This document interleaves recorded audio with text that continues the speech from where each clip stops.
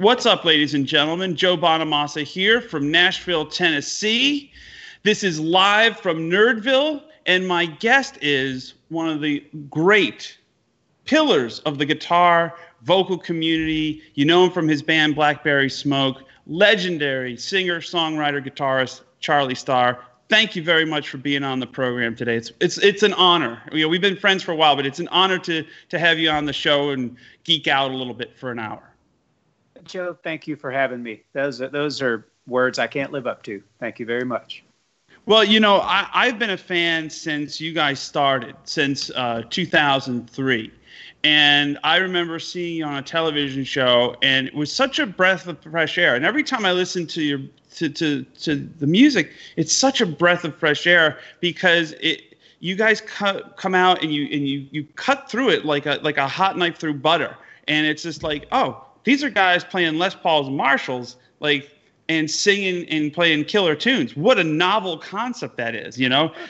It like, you know, it takes you back to when, you know, that was how it worked and you know, so, you know, like I said, I've been a fan and since the beginnings of your band, I go, these guys are going somewhere, and it's really killer to see all the success you guys have had over the last, well, now, guess what? Almost 20 years. Well, 20 years, you know, it's amazing.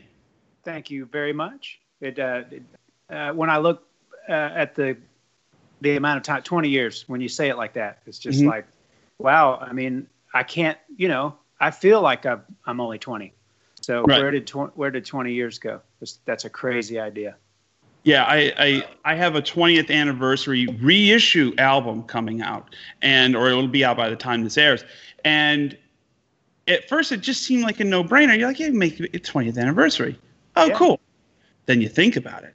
You go, wow, that's a lot of miles in 20 years. When you guys started the band in 2000? Because I know it came out of you guys were, you know, you had another band called Buffalo Nickel, and with a different singer, and it came out of that. Did you when you guys said, like, we're going to start a band called Blackberry Smoke, we're going to go out and play some gigs in Atlanta, and we'll see how it goes? Did you ever think, like, that you'd be here 20 years later going, we're at the pinnacle of our careers, we're making the best music, we're playing, you know, we're writing the best songs and playing our asses off? Do you ever think that? I never did. I remember when Buffalo Nickel broke up, Britt and Richard Turner, the bass player and drummer brothers, we loved playing together. We were basically that other guy's band, right? With really no input, you know, at that point. But we loved playing together. It was a thing, you know, that tangible thing. Yeah. when you and I had a few songs at that point. And I thought, well, we can try these. It's different than what we were doing with him. And we started rehearsing. But then I was like, I'm not really good at being in a trio, the power trio. Need another guitar player with a high harmony voice. Yeah. And so my buddy Paul, I've known him since just out of high school. We called him. And to answer your question, though, I thought, well, exactly that. We'll play some of these places around town, the Smith's Old Bar and the Dark Horse Tavern, and we'll make some demos at Jeff Bakos' studio, and we'll have some fun, really. Yeah. You know? And I didn't really think much further than that. And then Jesse Dupree from the band Jackal, he's an old friend of ours, and he heard this 2-song demo that we made, and he said, do you have any more of those? And I said, no. Right. And he said, well, write 7 or 8 more and maybe pick a cover, and let's go make a record. And wow. And it was like, okay, well, I'll try. But God, we were kids, you know. It feels like it anyway. Yeah, you know what I noticed when I was coming up, I really noticed, like, especially in Atlanta, like you mentioned Smith's Old Bar, and there was a place called the Masquerade where they used to hoist your gear up in this pulley that looked like it could kill people, and probably will.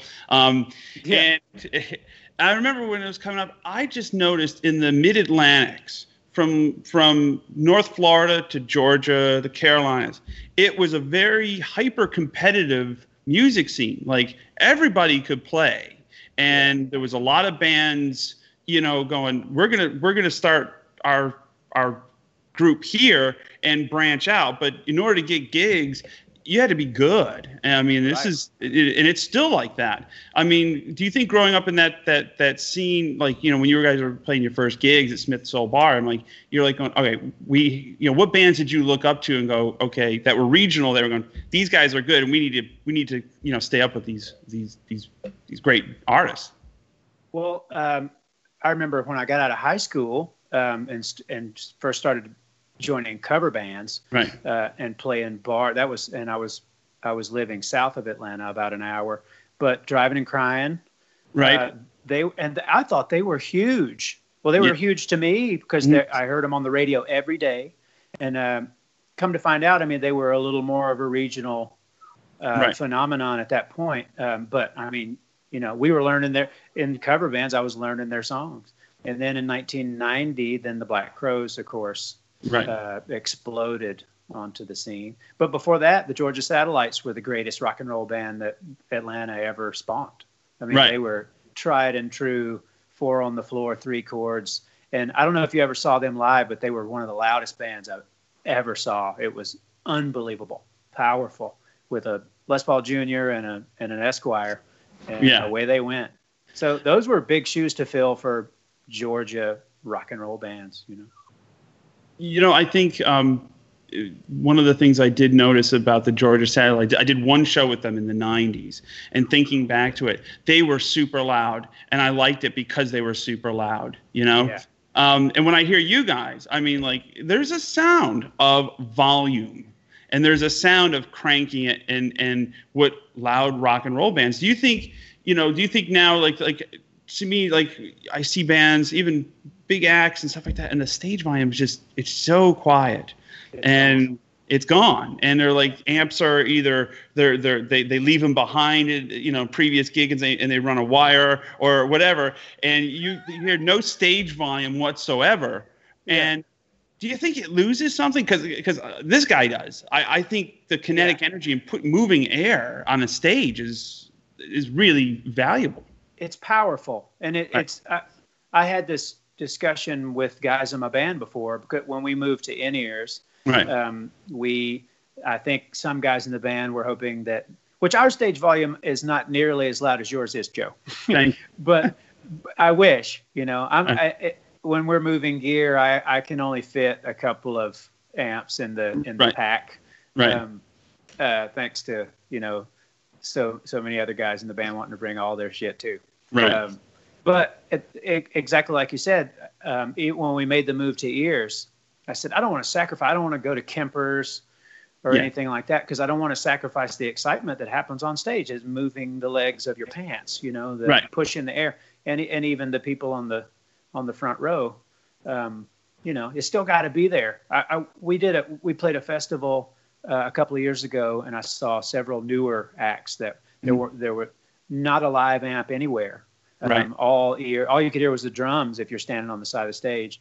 And then lo and behold, Hank Williams Jr., I think he headlined that day, and it was one of the loudest experiences that I've ever been a part of. And I thought, damn, this is like watching Motorhead. Right. And it was all him. And I think he was playing like an old Peavey Mace under the drum riser, and it was blistering, but it was exciting. I was like, oh my God, this is a concert. Right. And it was there's probably side fills, I remember, one of the loudest things I ever witnessed was an Ozzy Osbourne rehearsal with Zakk Wylde. And all the cabinets were on, everything was on. Plus they had the Showco wedges in front, and they had side fills that were, for us, would be plenty of PA for the rooms that we play, but these were side fills. Right. And it was exhilarating, and it just, I missed those days. Do you find that the In-Ears help you as a singer, like preserve your voice and not have to shout over, well, frankly, loud guitar amps? That's it. The reason that we even experimented with them in the first place, it was back in about 2010, the first time that we went to Europe. Mm-hmm. And we were playing a total punk rock club tour with a promoter in Belgium, and he basically booked all the shows, and he rented backline gear and got shirts printed, he's got a great model. but it was 22 shows in a row with no day off. Right. And I kind of was like, wait a minute, what? You know? And it was kind of left up to me, like, do you want to, it's all or nothing, you know? Yeah. And I was younger then and said, okay, I'll give it a shot. What's the worst that can happen? But a light bulb came on and was like, you know, one night of horrible monitors in a punk rock club, that'll be it. I won't be able to finish the tour. Right. So we got them. We got some of the little one-size-fits-all deals, and I hated it. Because who wants to hear themselves that closely, you know, especially playing the guitar. Right. But I quickly realized that exactly what you just said. That's the way you save your voice, because you're not screaming over stage volume. Yeah, it's the most I ever did in a row touring Europe, and there's always that E word that comes in when you talk about endurance tests. I don't know why Europeans love to book bands all month, literally. Yeah. The most I did was 13 in a row, and on the 13th show, we were doing this show in Germany called Rock Palast. It was a legendary, almost like the Austin City Limits of Germany, and I was about 6 shows in, and again, it's like, you know, it's every night's a different monitor, and you're fudging with the EQ to try to at least get some perceived volume and whatever. And we're about 6 shows in, and I go, I don't think I'm going to be able to do this. And somehow between the 6th and the 8th show, like this second wind kind of like, and you could see it. Maybe I can get through. Maybe I can get through. And I think I was better at the end than I was at the beginning, because you had this huge mountain to climb. I mean, you know, were you formally trained as a singer, or did you kind of figure out the head voice? Because you have a great head voice and everything, and it's like the fundamentals of the singing, I hear in your voice, and it's great. Thank you very much. I just, you know, I smoked 2 packs of cigarettes a day up until about 5 years ago. Mm-hmm. And I mean, you know, since 17 years old, playing in smoky bars and learning what you can do. Yeah. Basically trust your body and know, okay, well, I can't hit that note twice in a row, you know, or right. or whatever. Yeah, you have the A show, the B show, and the oh shit show. You know, that's it.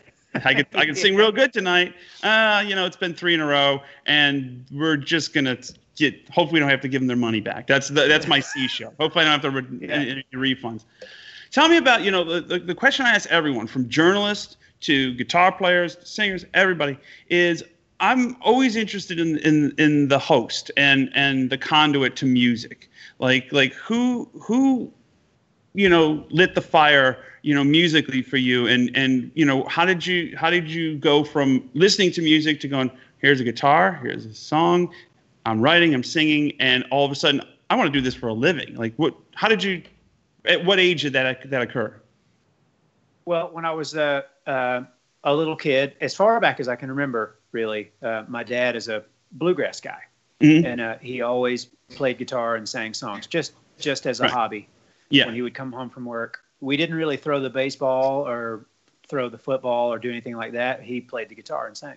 Yeah. And I loved it. Absolutely loved it. And he always had time. If I said, hey, Dad, will you sing me a song? Yes, I surely will. Mm-hmm. And so I had to know how to do that. I was so enthralled with the act of playing the guitar and singing a song. It just seemed very magical to me. So he started to teach me, you know, G, C, and D, and teaching me some songs. And that was about 6 years old. He bought me a little guitar of my own, with a little gut string guitar, because he didn't want me banging his Martin around, you know. And, sounds familiar. Yeah. And so I was really excited about that for a little while, and then it didn't die, but it kind of, the flame died down a little, mm-hmm. but it was always there. But then when I was 11 years old, it all blew wide open, and it was a combination of several things. I had friends that knew that I could play some chords on the guitar and that I could sing like the Wreck of the Old 97. Right. But then I heard, it was several things. I really heard Led Zeppelin. Mm-hmm. I met a friend who was a little older, a couple of years older. He had an electric guitar, and he could play Black Sabbath riffs. Right. he could play Iron Man and Paranoid, and I was just like, holy shit, look at that, you know. Right. And my sister, she's 4 years older than me. She just started to date, and her boyfriend was playing Van Halen's first record in his car. Right. And so all three of those things, and I wasn't really old enough yet to discern between like I like the Allman Brothers or I like Little Feat or not quite there yet. But those three things, Led Zeppelin, Black Sabbath, and Van Halen, I didn't know which way was up. Yeah. And at the same time, my mom was really into the Beatles, the Stones, and Bob Dylan, and she played that constantly. So that was always kind of in the background. So right there around the same time, I kind of thought, well, my dad's bluegrass harmony thing, like Rollin' My Sweet Baby's Arms, is really the same thing as Honky Tonk Women. Right. Honky Tonk Women's just louder. Right. You know? So it all that started to kind of make sense to me, and I got an electric guitar. What, do you still have it? No, it was a Height Deluxe. It was a Mosrite copy. Right. And the first thing I did was it was black, I believe, and I put electrical tape all over it and spray painted it red so that I would have the Eddie Van Halen stripy guitar. Right. You know, I remember stripping my first Fender with it was a Dunlop capo, like the one that had the little teeth on it and the little strap. Yeah. And I remember my dad bought it for me. It was $275. This was in the late 80s, and I just liked it because it was beat up. But I was into like Lowell George, and Lowell had a natural one. I go, can't afford a natural one, but I know what I can do. So I took the Candy Apple Red off a 1972 Strat and it came off. I still have it. You know, one of the things that I always wonder about when it comes to, you know, a band and because a set list and everything. And I was going through, you know, some of the band acts that you've toured with, and some of them I have, but some of them I haven't, is, you know, you've toured with ZZ Top, Government Mule, Zac Brown, Eric Church, Skynyrd. Like, what's the thought process that goes into writing those set lists, especially if you're going from playing a gig with ZZ Top, then playing a gig with Eric Church? Are you guys going? Are you doing the Blues Brothers, you know, method, going, fuck it, just do the regular set, or do you actually go, okay, listen, you know, this is more of a country skewed audience, and then they're here for the beards, you know, and you know, because you guys have such a vast catalog, you can pull from anything, you know, plus the cover songs you guys know, and it's like, do you try to play to the audience that's there, or do you just go, we're Blackberry Smoke, and this is the show that we're playing, and this is the album we're promoting? Well, years ago, I would try and write the set list, not specifically for the audience, but exactly what you said, thinking, okay, I think that this material will work better than this material. And I kind of started to notice that I was wrong. Okay. Sometimes, maybe more times than not. So I started to lean a little bit more towards the Blues Brothers, do the regular set. Yeah, right. There are some times though that I'll see, and usually it's after the fact. We'll be in the middle of a song, and if we're still opening for someone, I'll look out and think, this is not working. They are not digging it. And usually in Europe, funny enough. It seems to me that because we record sometimes traditional country songs, honky tonk songs, you know, with pedal steel and banjo, and I've looked out into some blank faces sometimes when we've played those songs. And a label guy from Earache once told me, he was like, they like the rock and roll, buddy. Right. Keep it rock and roll. Right. But I mean, you can't, you know, you gotta serve yourself too, you know. Right. You know, like sometimes you're just like, no, screw it, we're doing this song. I love it. Yeah, you know, the only time I was ever nervous at a festival, I got booked to play Download, which is traditionally a very hard rock, heavy metal gathering. Yeah. And they booked me to play Download, and you know, it was one of the very few times that, because of logistics, we had to charter a plane, and we were chartering a plane and we're flying into Download, and for about a minute, you know, I actually go, man, this is pretty rock star of me, you know, for the blues guy. you know. And then I got the bill for the plane. I go, never again. And then, and I was sitting there. I labored over a 45-minute set for about 2 weeks because I'd heard from people who go, if they don't like you, they throw water bottles at you if you're lucky, you know. And I was like, what do you mean if I'm lucky? And they said, no, sometimes they'll pee in the water bottles, then throw them at you, right? And you know what the thing I came up with is like, I was like, you know what? I don't care if I get hit in the head with a water bottle. I'm just gonna play, and it worked out better than if I over thought it. You know? Do you find yourself like sometimes like either on a record or a live format? Do you find yourself going, man, just go with your gut and trust your instinct, and that usually works out the best? Or do you ever get to the point where you go, man, I got to stop laboring over this and just put this music out, or you know, just do the show and move on? Yeah. You're exactly right. I think the older I get, the less time I'll spend laboring over it or worrying about it. You know, well, I mean, that's not entirely true. I still do some laboring and some worrying, but it definitely, I start to, at some point thought, well, this is out of my control, really. Nothing only thing I can do is, you know, ply our trade. That's really, and if it's not good enough, then, you know, we'll go work at Home Depot. Yeah, exactly. The last time I really bombed on stage was at the Peach Fest, it was in Pennsylvania. Yeah, Scranton. Yeah. Yes. And I got booked on the Peach Fest. This is about 3 years ago, and it was our summer tour. And I've learned one thing: you can't convince the ones that are just not going to be into your music otherwise. And for some reason, the jam band community, there's something about what I do. It's not conducive to the kind of music that they want to listen to. You know, it's really? not. And I figured out it's not groovy enough. It's more rigid in English than it is kind of American. You know, and I Blues Brothers that set. I go, screw it, we're gonna. They started to dance at the very beginning, and they started to do the hippie, and they figured out by the second song, I was no song and dance man, you know. And we bombed, and I went to Bert Holman and I go, I'm sorry, man, but I could have told you this before you booked this. But anyway, one of the things that I've always been curious, and I read this, is you guys went fully independent, and my hat's off to you, because, you know, like when I was coming up in the business, to be like, you know, if you say, oh, I'm an independent artist, I own my own label, they're like, hey, you can't get signed, you know, right. Words out, you can't get signed, right? You know. Yeah, and well, that's you've it. been, I mean, even with your first, I mean, even with the Buffalo Nickel, you guys were on Universal, then, you know, you moved from major labels and stuff. Tell the person out there that looks up to you and said, you know, man, I really dig what Blackberry Smoke's doing. I love this independent thing, and I have a group of my own. Tell them the advantages and maybe some disadvantages of being an independent and owning your own label and putting out your own music. Well, I only know, I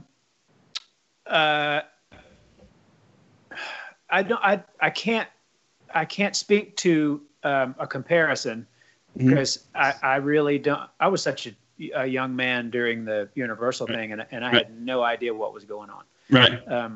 I know that as far as our experience as independent artists, we have complete freedom. Yeah. Which at this point, I don't think I could do it any other way, because we only answer to ourselves, to each other. Right. You know? And we try to police each other with our ideas and what we do, but we found a formula that works for us as far as a business model, and we know who we can reach, and, you know, past that, it's like, okay, well, that would be nice. You know, if this record sells more than this amount of copies, that would be fantastic. But, we feel like after, you know, 7 records that we can please this amount of people. But I don't know at this point either if I could take the rejection of having a label, like an A&R guy, shoot a record down. Right. You know, I'd be like, well, you can go jump in that lake right over there, because I like it, you know. So I don't know any other way at this point. But it sure is nice to be able to have the freedom to, you know, have the haircut you want to have and write the song you want to write and go record it. Yeah, it's, you know, I remember like the label people that I used to deal with, and I've always even as a kid, and 9 out of 10 of them are not even in the business anymore.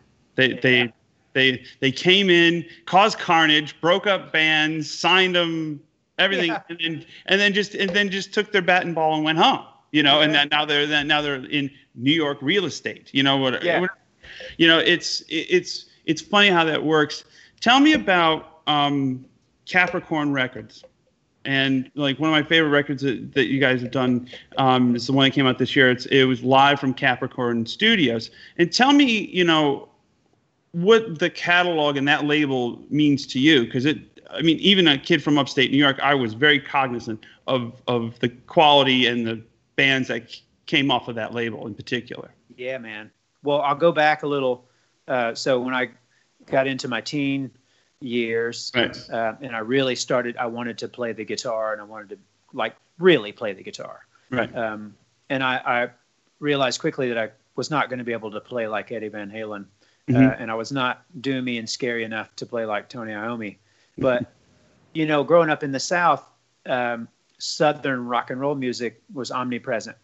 Right. And my ears opened to what I had been hearing, but would normally maybe be, for a child, it's sort of background noise, and all of a sudden, your ear blossoms and you're like, whoa. Yeah.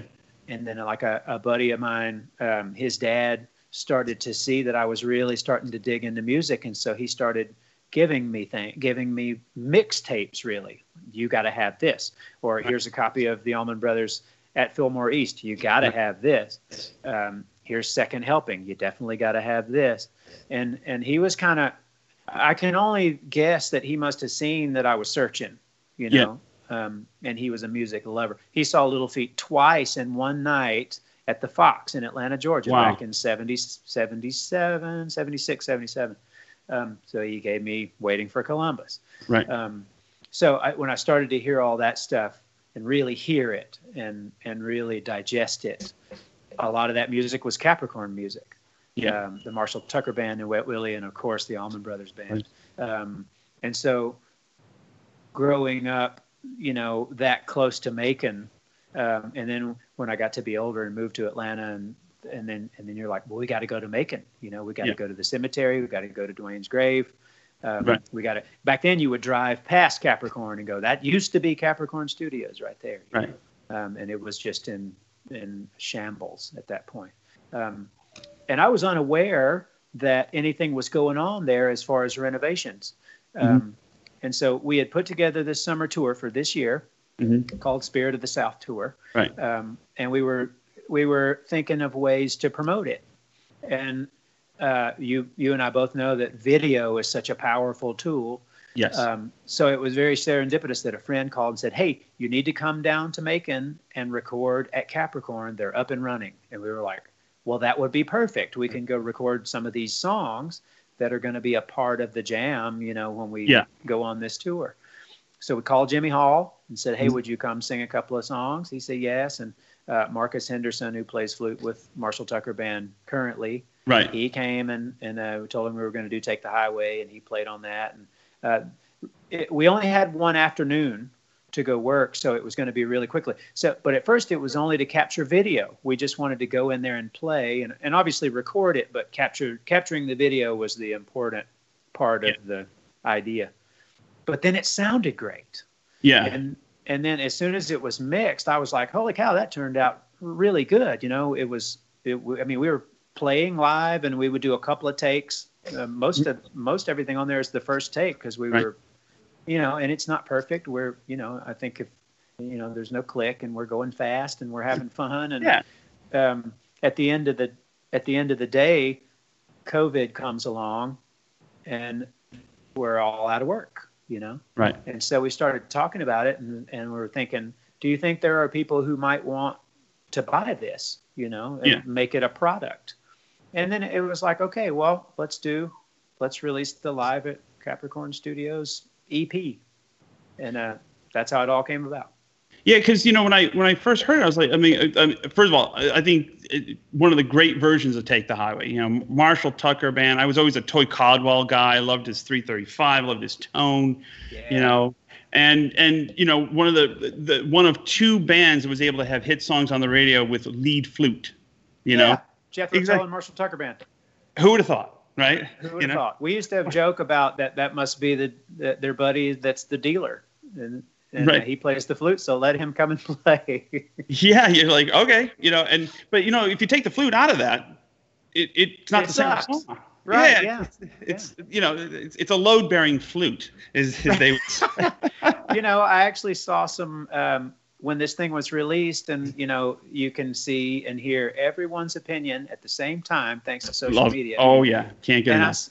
I saw some confused people say, I really like that Marshall Tucker Band song that they did, but I don't really understand why the flute is in.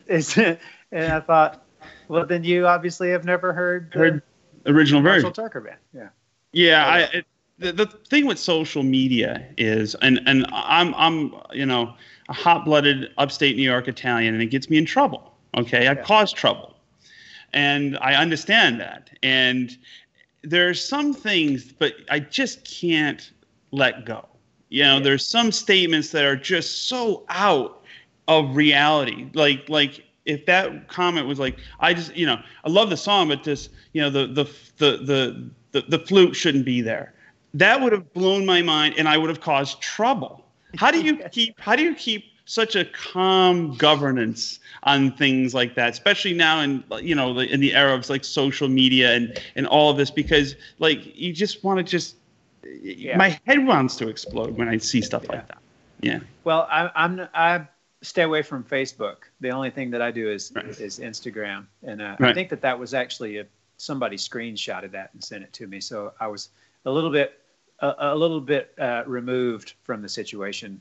I got it secondhand, but my head did explode because I want to explain. Right. I want that person to understand why that statement is so incorrect. Right.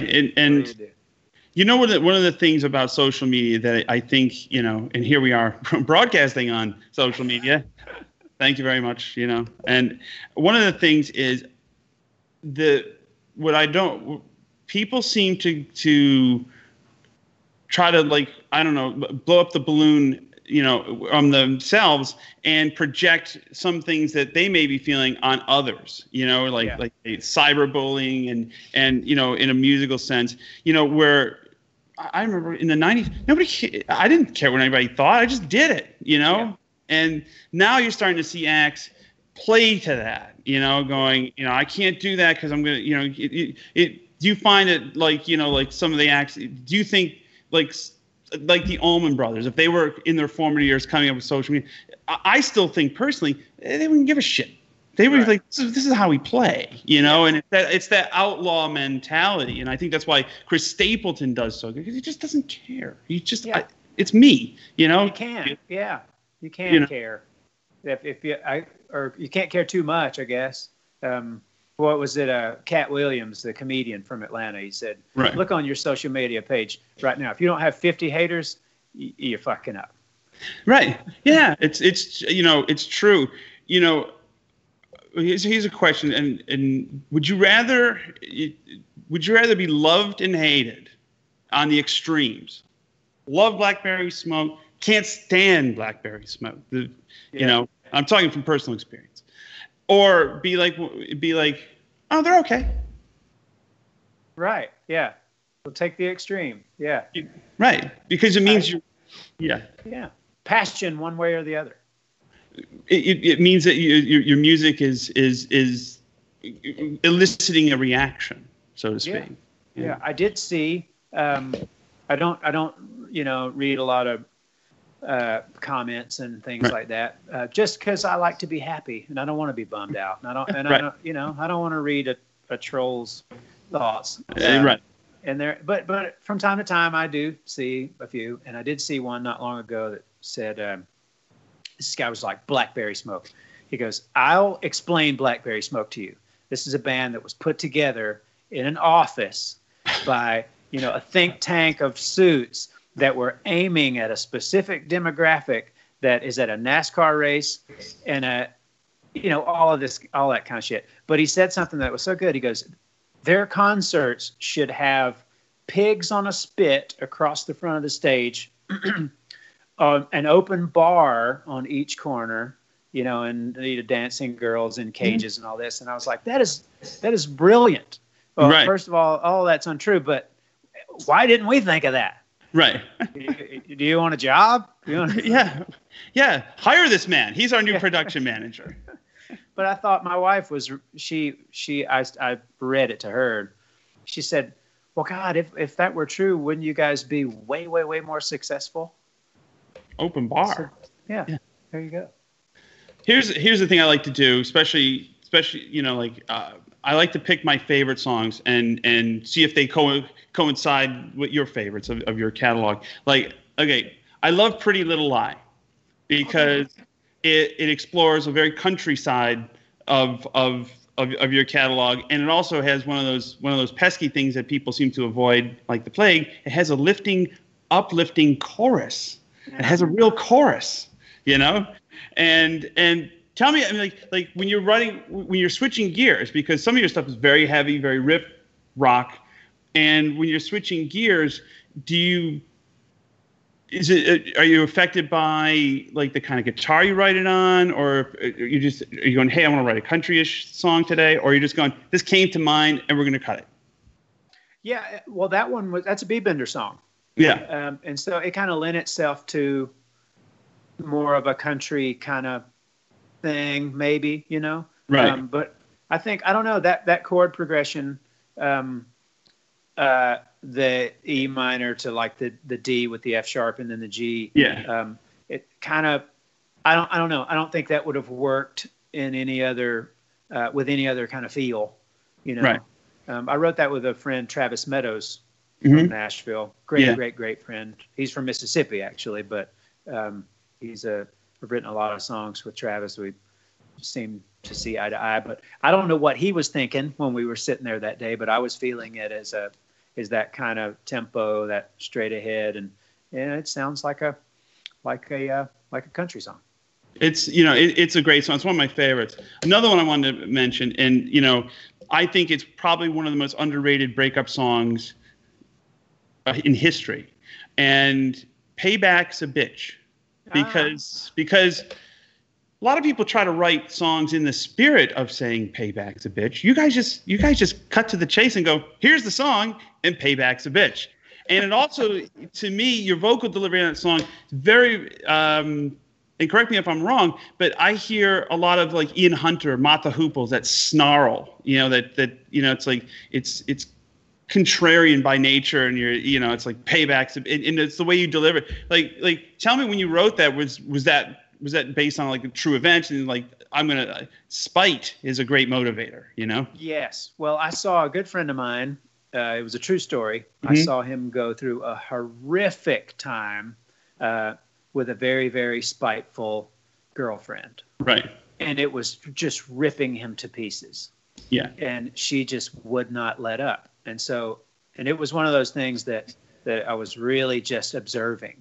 Like, wow, what's going to happen next? Oh, what a shame. Look what's going on. Oh, look what he just did. Oh, look what she just did. And so that was the impetus.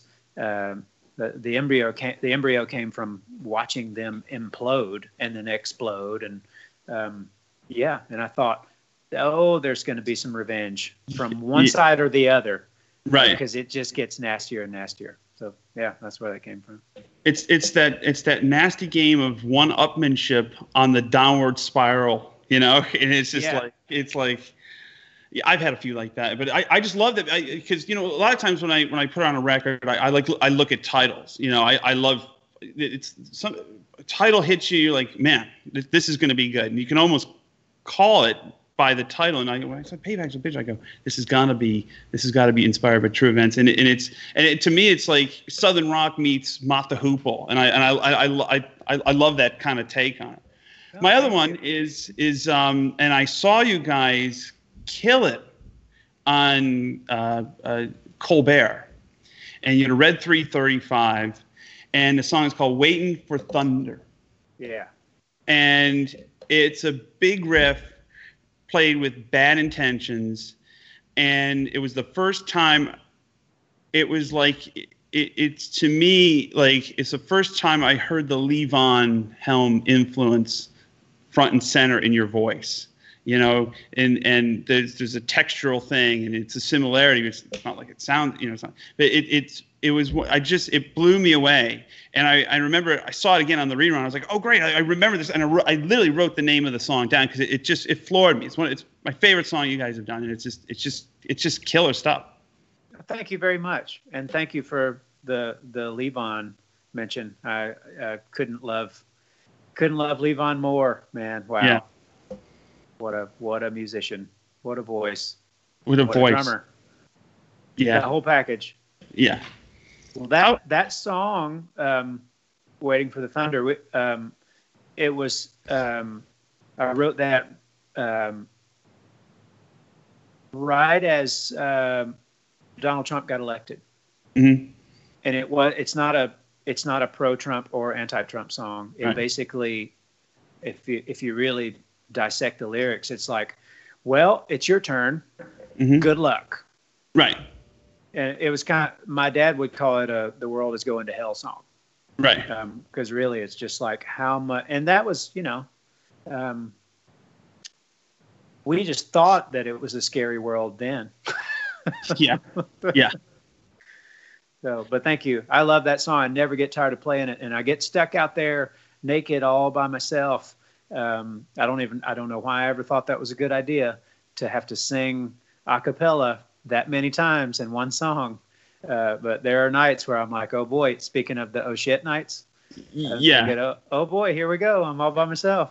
Well, I mean, you're popular of sorts. So, you know, I would imagine it's a big song in your catalog. You can do the old trick where you guys sing. Yeah.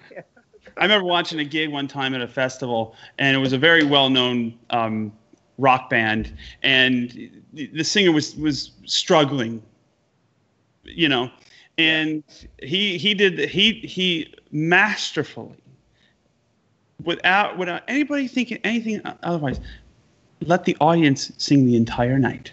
Oh, yeah. And it was like, hey, you sing it, and Brilliant. Then you're going to take this one. And, you know, verse after verse, chorus, you know, these were big choruses that everybody would sing along. Anyway, I just go, man, I better get writing. Tell me. Very smart.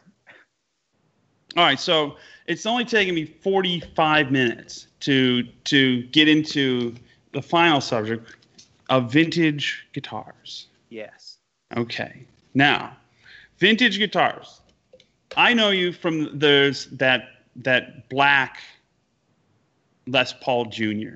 and you're a Gibson guy, junior guy, and everything. And I was reading about that guitar. It used to belong to the guitar plant at Georgia Satellites. Am I correct? Yeah, Rick Richards. And you paid a whopping sum of $650. Do you miss those days when stuff like that was that cheap, where you could just go through a bunch and go, this one works, get rid of that? You know, I mean, you started collecting early. You started in the 90s. Well, that was the first one. That was 93. Mm-hmm. And it wasn't, I didn't go looking for it. I just moved to Atlanta and just started to play in a local band. Right. And just starting to meet people who would become lifelong friends. And one of my lifelong friends worked at a place called Clark Music in Atlanta. Did you ever go there? It was down on. Yeah. They call it, here in Georgia, we call it Ponce de Leon Avenue. Right. But it's been closed for a long time now, but it was one of the cooler little mom and pop music stores, and they always had some, thanks to my buddy Ted, who I'm talking about. He worked there, and he always had something cool. And so I went in there one day and he said, hey man, and at that point I was playing a white Les Paul Custom, an 80s one that had the flip out tuning keys. BB loved those, man. I watched him so many times. He'd break a string and he just, yeah, they're great. Well, so he said, I got a guitar that you need. And I said, you do? And he said, yeah, come over here. So I go over, and it was on consignment, and it hadn't belonged to Rick Richards in a long time. It made its way around a few other Atlanta guitar players. Yeah. It had a Bigsby on it at that point. A Bigsby and a tortoiseshell pickguard. But I thought, oh, that looks pretty cool. And he pulled it down, and it was black. Somebody painted it black I think in the late 70s. Right. But I strummed a G chord and was like, oh, Right. And it's a special one. It's just got a thing. It's really loud acoustically. The neck is just destroyed on the backside of it, but it just feels right. And so I said, well, how much? You know? And he's like, I'll take, well, we're asking $650 for it, but I'll take that white guitar you've got and an X amount of dollars. And I was like, deal. So right. I got it. And I did ask him though, or no, I didn't ask. He told me, he said, I'm going to take this Bigsby off, if you don't mind, because you don't want that. Right. And I was like, you're right. I don't want that. Yeah. And so he had an old Leo Kwan badass bridge laying around in a box of parts in the back, and he put that on, and I've had that guitar ever since. And so that was one. That was the first vintage guitar. And I got the bug a little bit right then, and I bought a 72 Telly with a Bigsby, also a rosewood neck Telly, and it was a dog. And even at 20 years old, I knew it was a dog. And I was like, this one sucks. So I sold it, and I didn't buy another vintage guitar for a long time because couldn't afford it. Right. But, you know, because even then, like looking at that, I was like, God, $650. That's all the money in the world to me. I'll have to go get another job. Second right. job. Right. But you know. Oh, I'm sorry. Go ahead. No. You know, one of the things about those 70s, late 60s, early 70s, those pickups were so bright. Yeah.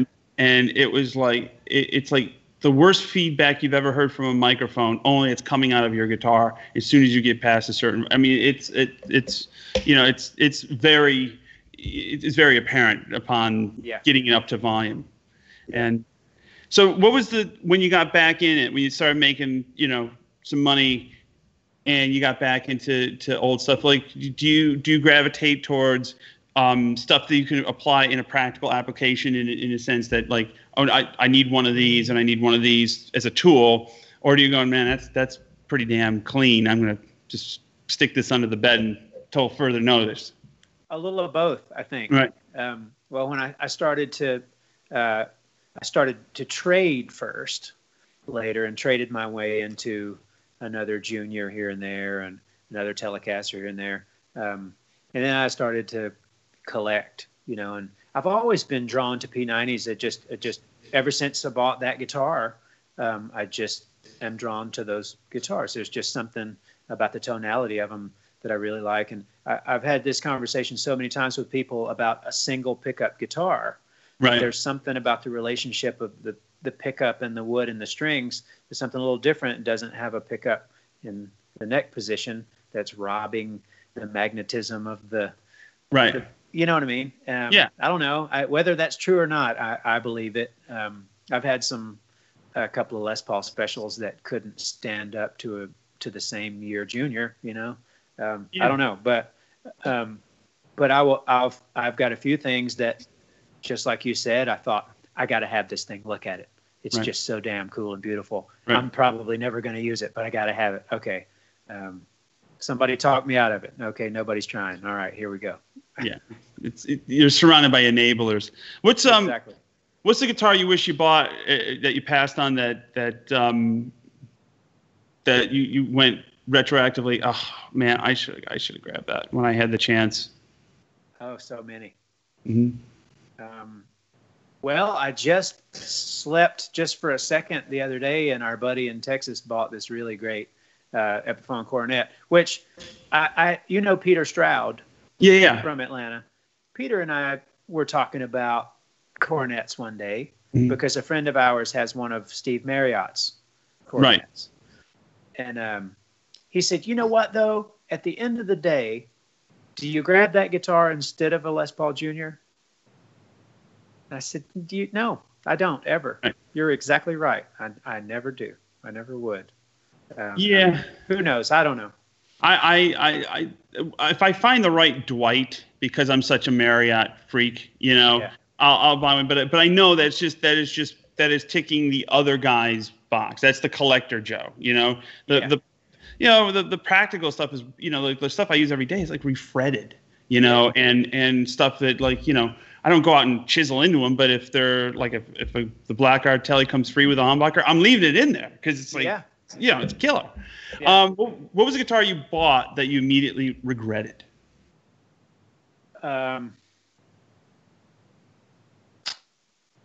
I got a few of those too. I'm trying to think of the most recent.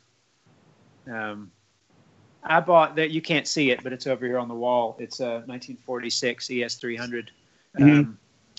And I don't regret it. I'm not a good jazz guitarist. I wish that I were. I really, that's a mode that I would love to be a little more adept at or in. Yeah. And I need help. My brain doesn't go those places musically, you know. And I look at that guitar from time to time and think, why did I buy that guitar? Because, you know, it really does one thing. I read about it later that 2 years later or 3 years later, the Cutaway electric Spanish guitar was introduced. Right. And those guitars were forgotten. Right. It was like, oh boy, I can get up here now. I don't need that one. Right. I don't know. I see two guitars of the same ilk right behind you above your mantle. Yeah, this is part of I call it the easy to buy, hard to sell collection. Exactly. These are easy to get into this. Yeah. This is an L30, and the only reason why I bought it is because somebody in the 50s put his name on there, and his name was Boots. Ah. And well, I love folk art. I love the folk art. And then this is actually kind of a rare guitar, but it falls under the same category. This is an ES250. Okay. So is the upmarket version of the 150. I don't know. I think it's a bigger body as well. But somebody put a very cool pinup Western girl on the body. So the way I looked at it was $2,000 for the sticker, $1 for the guitar. So it's a $2,000 sticker. Yeah. And they look good on the wall, you know. Fantastic. You know, and that's what it is. You never, you know, I have guitars that I bought and I go, oh my God. You know, when you're on the road and it's raging and you're bored and it's like, oh God. And then I have a garage sale and I get rid of it, and you know, and that's it. Tell me about, like, you know, I love your acoustic guitar playing, and I see one behind you, you know, and you know, I have a hard time. I always tell people I'm an electric guitar player. I started on electric, I play electric. I love amps. I love loud, and acoustic's just not loud enough, and they're hard to play. You know, what's your relationship with acoustic? Do you is it a different discipline, or do you apply the same kind of techniques that you have on the electric, only, you know, with a box with a round hole in it? How do you approach it? I think it's a completely different discipline. Mm-hmm. That's a great way to put it. My hands don't go to the same places on the two different instruments. I wish that I were a better flat picker, a la Clarence White, Tony Rice. I'm fascinated with that kind of thing. But it's so difficult. It's so hard. And I can play a couple of little, I have a couple of little, you know, throwaway licks that I always will go to. But what got me where I usually go is Mississippi John Hurt stuff. Yeah. My dad had a friend who would come over and jam with him, and they would play bluegrass songs. And when it would get quiet, that man would start to play the finger picking Piedmont stuff, and I was floored with that. And I would go and bug him and say, "How do you do that?" And I was a teenager, and you know, he's in like an old Alabama guy, and he's like, "Well, I can't tell you how to do it. You just got to watch me," you know. Right. And I would try, and he actually did sort of like, later I saw or heard the Doc Watson recording where he says, I started doing this, and he's doing his thumb back and forth, you know, on the E string and the D string, bum dum bum dum, and then add the melody, and it literally was that. It was do that until you can slowly start to add, you know, the melody in. And I always thought that Mississippi John Hurt was a good place to start because his is way more accessible than Merle Travis, you know. Yes. But I'll never tire of that. The sound of that. It's just so, the way it rolls. And I asked that man once, I said, how do you figure that John Hurt, he's just the best example I can think of, being from rural Mississippi. How did he come to play that way? Because it really is a sophisticated way to play the guitar. It's not pedestrian at all, you know. Right. And he said, I think that him and like some of those other guys were hearing a player piano on a riverboat. It's got that same stride kind of. Right. That's a strange theory, but I thought, well, that makes sense. I usually find that necessity is the mother of invention. You know, meaning like I got a gig, I got to sound like a band, but I can't afford a band, so I'm going to come up with this thing, and I'm going to, you know. Yeah. And it's as simple as that, and then you start developing a style, and then it's just written into history. Finally, one of the things that you touched on was growing up in the South. You had blues, country music, Southern rock, you know, that was just around. You know, what was the first blues thing that you heard that goes, I'd like to amalgamate this into the Zeppelin and the bluegrass stuff that I was learning? What was the first thing that really floored you as a guitar player, both either on electric or acoustic? Well, I obviously, you know, learned about blues from British rock and roll. Yeah. Thanks to the Stones and Led Zeppelin and Eric Clapton and the like. But there was a little record store. I lived grew up right on the state line separating Alabama and Georgia. And right across the state line in the center of town in Georgia was a little record store called Nader's Music. Mm-hmm. And I would go in there and they would let me play electric guitars, cheap electric guitars they had for sale through like a little Gorilla amp. Yeah, and right. It was two brothers that owned it. And they were really cool to me. They were really nice. And that was a predominantly black neighborhood. And so their music selection was mostly R&B, and hip hop was not a thing yet. Right. But it was mostly R&B and disco and funk and a lot of blues. And they still had records. Right. And I was in there one day, and one of the brothers would teach me a lot about. He talked to me a lot about music. That is, and he would play the records.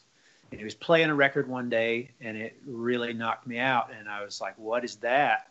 Because it was a sound that I was familiar with from like the Stones at that point, from what my mom would have been playing, like Midnight Rambler or something. Yeah. But it was Mississippi Fred McDowell. Right. And it had Train I Ride and Gravel Road Blues and Poor Boy Long Way from Home. And right. I bought it, and I still have it. Wow. I think I paid $5 for it. But I remember that was sort of an aha moment.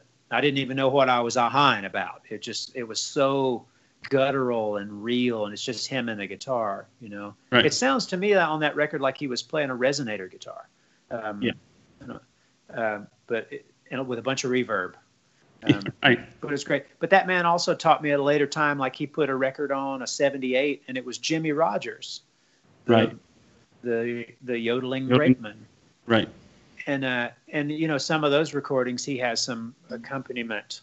There'll be a dobro, sometimes a fiddle, and I was like, we started to talk about it. I was like, that sounds like it was recorded at the same time, you know, as these other guys, Robert Johnson and Son House, and he's like, well, it was maybe a little before, you know, but it started to dawn on me then. I'm like, wow, and also these guys recorded a lot of the same songs. Right. A lot of the old white string bands were recording "Sitting on Top of the World," just like the Mississippi Sheiks, you know. Right. It was all just so intertwined, and that fascinated me. I have a theory, like, because when I listen to Robert Johnson, his voice is so high, range-wise. Yeah. And then you listen to those songs, like, even Jimmy Rogers, which is the same kind of production or it was a directed disc. And, you know, I started to think about it, and they were plugging in, you know, like the recordings that Robert Johnson did in Dallas. They did it in a hotel or some building, and they just plugged the machine into an outlet that could have had varying voltage and varying speed. And sometimes maybe it went down faster than it was actually, and that's why you get like these, you're trying to tune up to it. You're like, wow, this is like in B flat and a half, or, C negative, and it's like, you're like, I always, if I had a time machine, I would always say, I'd go back and see Free. I'd stop by and see Free in their prime, and I go back and try to catch an early, one of the founding fathers in a live saying, just to hear what their actual voice sounded like, because all we have are those Columbia recordings, and like theoretical, and we can wrap up, is time machine gig. You have 2 stops. Where are you stopping? Well, I got to see the brothers with Dwayne. Right. God, 2 is not enough. I've always wanted to, I wish that there were, that video existed of Elmore James. Right. Because to my ears, it sounds like he had the wildest Chicago band. Oh yeah. Nothing, not meaning that Wolf and Muddy didn't have great bands, but I want to see Elmore's band. Yeah, I think, and I think part of the thing that we always admire, worship, love is the fact that there's the mystique that's still around it, which is not anymore. It's like social media is kind of, okay, well, I know what they did today. It's like, I've been trying to put out a disinformation campaign, doing posts, saying people go, oh, I see you're in wherever, or you're doing this. I'm like, that was 3 days ago. I took the picture 3 days ago. It's a distant, and like I'm going all CIA. Yeah, Charlie, I can't thank you enough, man. Like I'm honored you're on the program. I love your music. I love your voice, everything, and I'm honored to be your friend. And thank you for being here. Same to you 1,000 times, Joe. Thank you so much, man. The legendary Charlie Starr, ladies and gentlemen. This has been live from Nerdville. Until next time, ladies and gentlemen, we'll see you soon.